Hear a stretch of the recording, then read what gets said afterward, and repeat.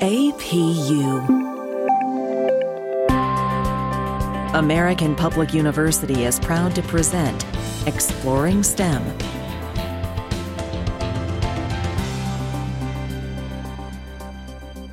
Hello, my name is Dr. Bjorn Mercer, and today we're talking to Dr. Stacy Malinowski, Associate Dean in the School of Health Sciences. And today we're talking about stroke awareness and prevention. Welcome, Stacy.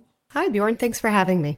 Excellent. This is a great topic, and stroke awareness and prevention, nobody thinks about it until it happens. So this leads to the first question is, what exactly is a stroke and who can be affected by it? Well, that's a great question. So I like to equate strokes. Some people think of them as brain attacks. So when you have a heart attack, you have something is blocking, the blood can't get into your heart, and you have tissue die, and then the muscles die. Well, brain, it's pretty similar. So there's two different types of strokes. The most common one is something is blocking the flow of blood to your brain. So when the blood can't get there, the oxygen can't get there, and your tissue starts to die. That's the most common type. There's another type of stroke too, called a hemorrhagic stroke, where people have a bleed in their brain. Something bleeds, and that blood wreaks the same havoc on your tissues. So two different types. There are about 800,000 strokes that happen every year. And so we really don't pay enough attention to them. And out of those 800,000, about 150,000 of those are actually fatal strokes, and they can happen to anybody. So adults, children, you just don't know. But the good news is that 80% of them are preventable. Now, strokes typically are rare. So stroke prevention, and really to prevent a stroke, it's quite the holistic effort, isn't it? Well, it really is. We have to look at the whole picture, of course. So when you think about stroke and stroke prevention, we have two levels of risk factors. You have modifiable, the things that we can control, and then we have non-modifiable, the things that we can't control. So for example, women are actually more likely to have strokes than men, and the strokes that women have are more deadly. And this is thought to be because of hormones during pregnancy and just different female hormones that men don't have. Black adults are 45% more likely than men of other races to die from a stroke.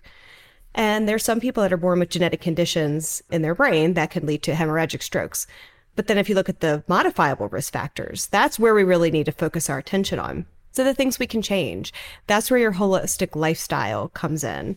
So that's smoking, excessive alcohol use, drug use, those unhealthy food choices, obesity, sedentary lifestyle, and then other medical conditions, diabetes, high blood pressure, and those types of things. So we need to treat the whole person. That was actually one of the questions, which was, how can we prevent ourselves and our loved ones from experiencing a stroke? And it really makes me think of, like, when I first said, nobody thinks about it until it happens. Typically, people will be in their 20s and 30s, and their body just works for them. It's great. And then in their 40s, I'll say from my own experience, you start feeling stuff. You're like, I actually feel my body. And then, after that, you really have to be careful. I mean, you should be careful your entire life. But things such as smoking or drinking or diet really, really start catching up to you as you get older. And if you can lay the foundation for really good habits as early as possible, it not only helps you hopefully potentially prevent strokes, but so many other things that happen to you. Absolutely. It's all cumulative effect over your lifetime. And now we're seeing higher rates of high cholesterol in kids.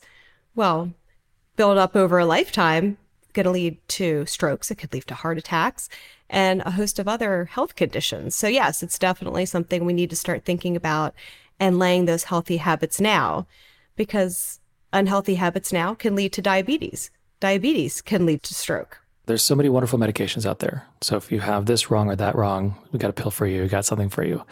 But at the end of the day, a percentage of what, quote, is wrong could be fixed by exercise, diet, having a lower stress lifestyle or a lower stress job. If you have a heart attack, the doctor will say, take a vacation. That's a simplistic old wives' tale. But, it's one of those things where, again, going to the holistic approach towards health is you really have to think about everything. And it's not to overwhelm people, but it's really, you have to take care of yourself. And it's not just what medications can I get. The medications are needed potentially, but they should be the last the last thing you do because everything else should be really worked on.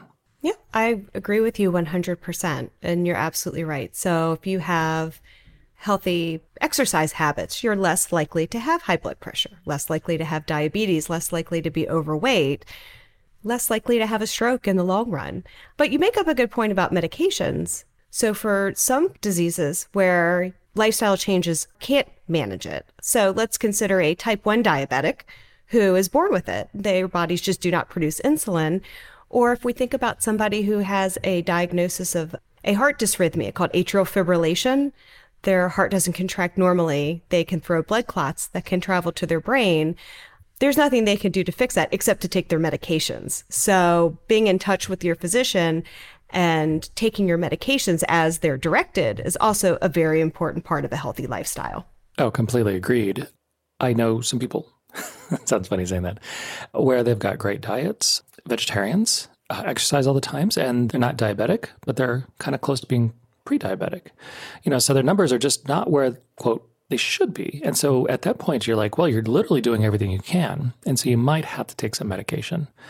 And at that point, it makes sense because, consulting with your doctor and, with some people, obviously medication is important. And the miracles of medication are quite a miracle these days. You go back 100 years, 150 years, and there were medicines, but not like there are today. And how they've really created a medicine for everything, which is both amazing, but those medicines shouldn't be used as a crutch to living and breathing a healthy lifestyle. No, I agree. And so the next question is, what are some signs of a stroke that people should be aware of? And what should they do if they suspect someone is having a stroke? So very important. So there are definitely some common signs of stroke that everyone should be aware of.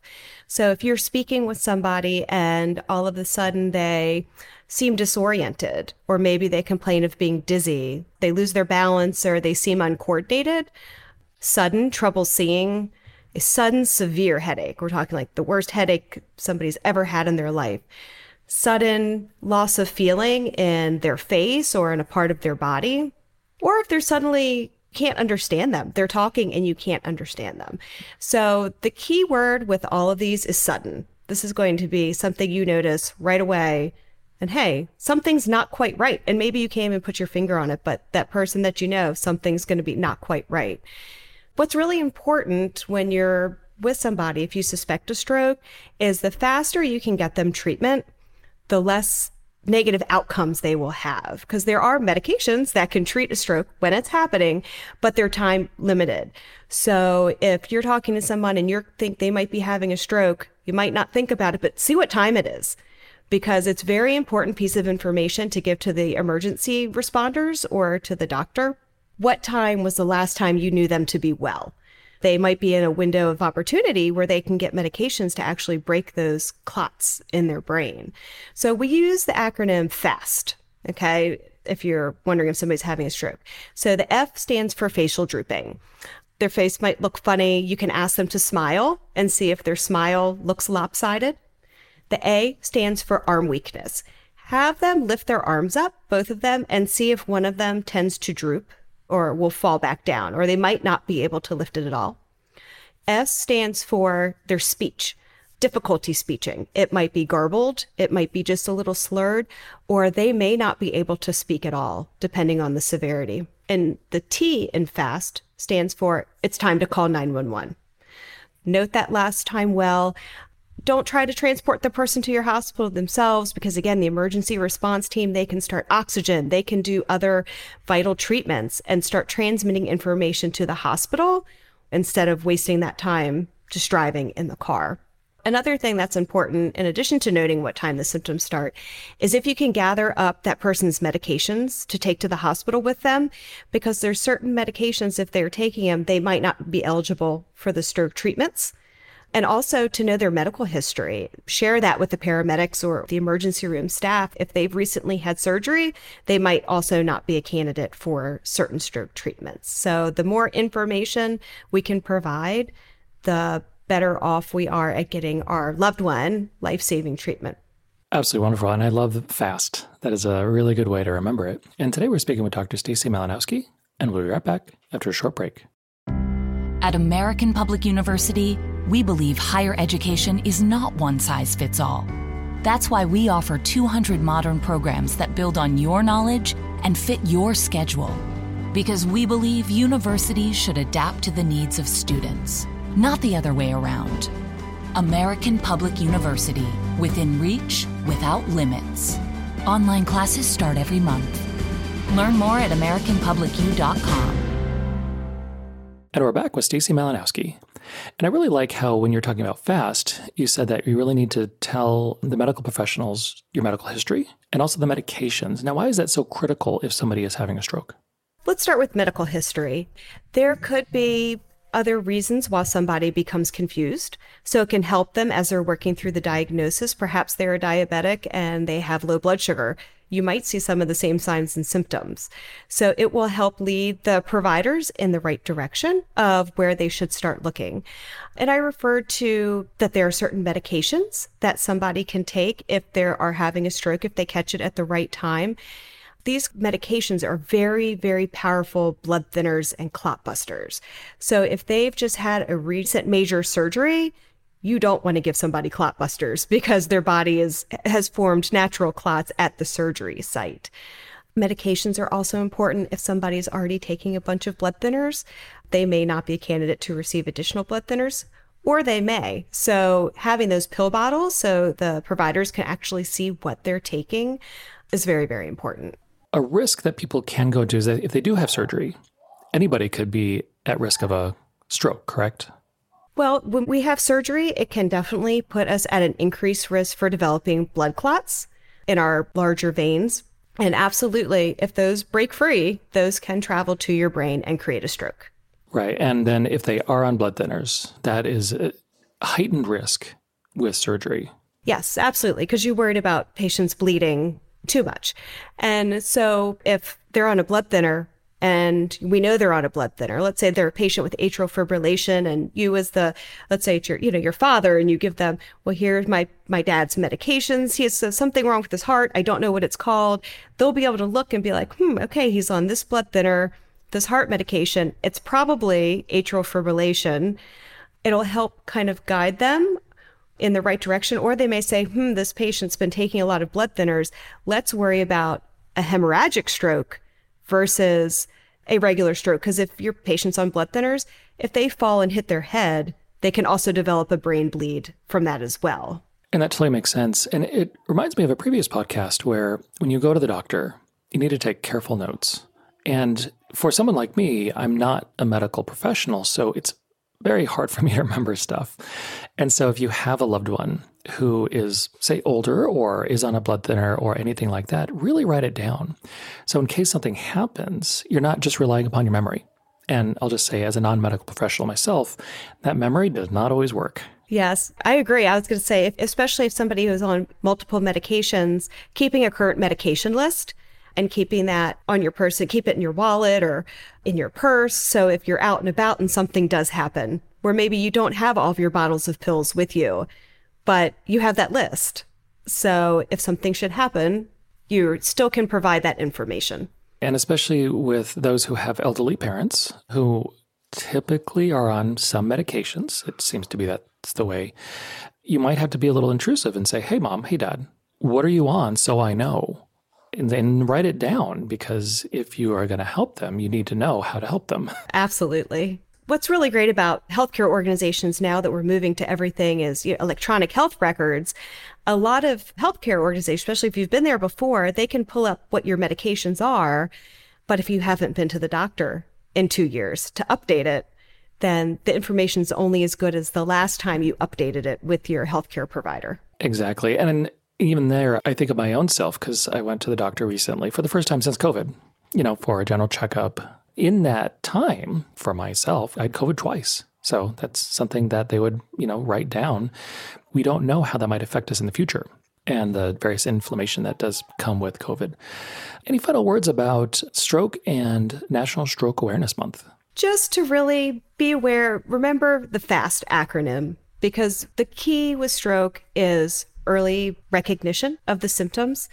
And I would say if there's any one thing that you can do as far as modifiable risk factors to prevent stroke, the single most important thing you do is to keep your blood pressure under control.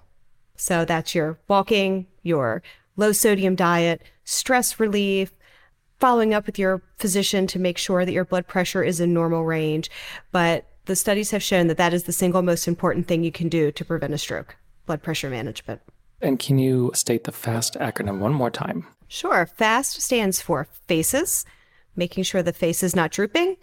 A stands for arm weakness. Have them lift their arms up and see if one droops down. S stands for speech difficulty of any type. And T means it's time to call 911. Thank you for a great podcast about the need to really be careful with our own health. We've all got one life and try to make the best of it, and hopefully it'll be a long life. And so today we're speaking with Dr. Stacey Malinowski about stroke awareness and prevention. And of course, my name is Dr. Barrow Mercer, and thank you for listening. For more information about our university, visit us at studyatapu.com. APU, American Public University.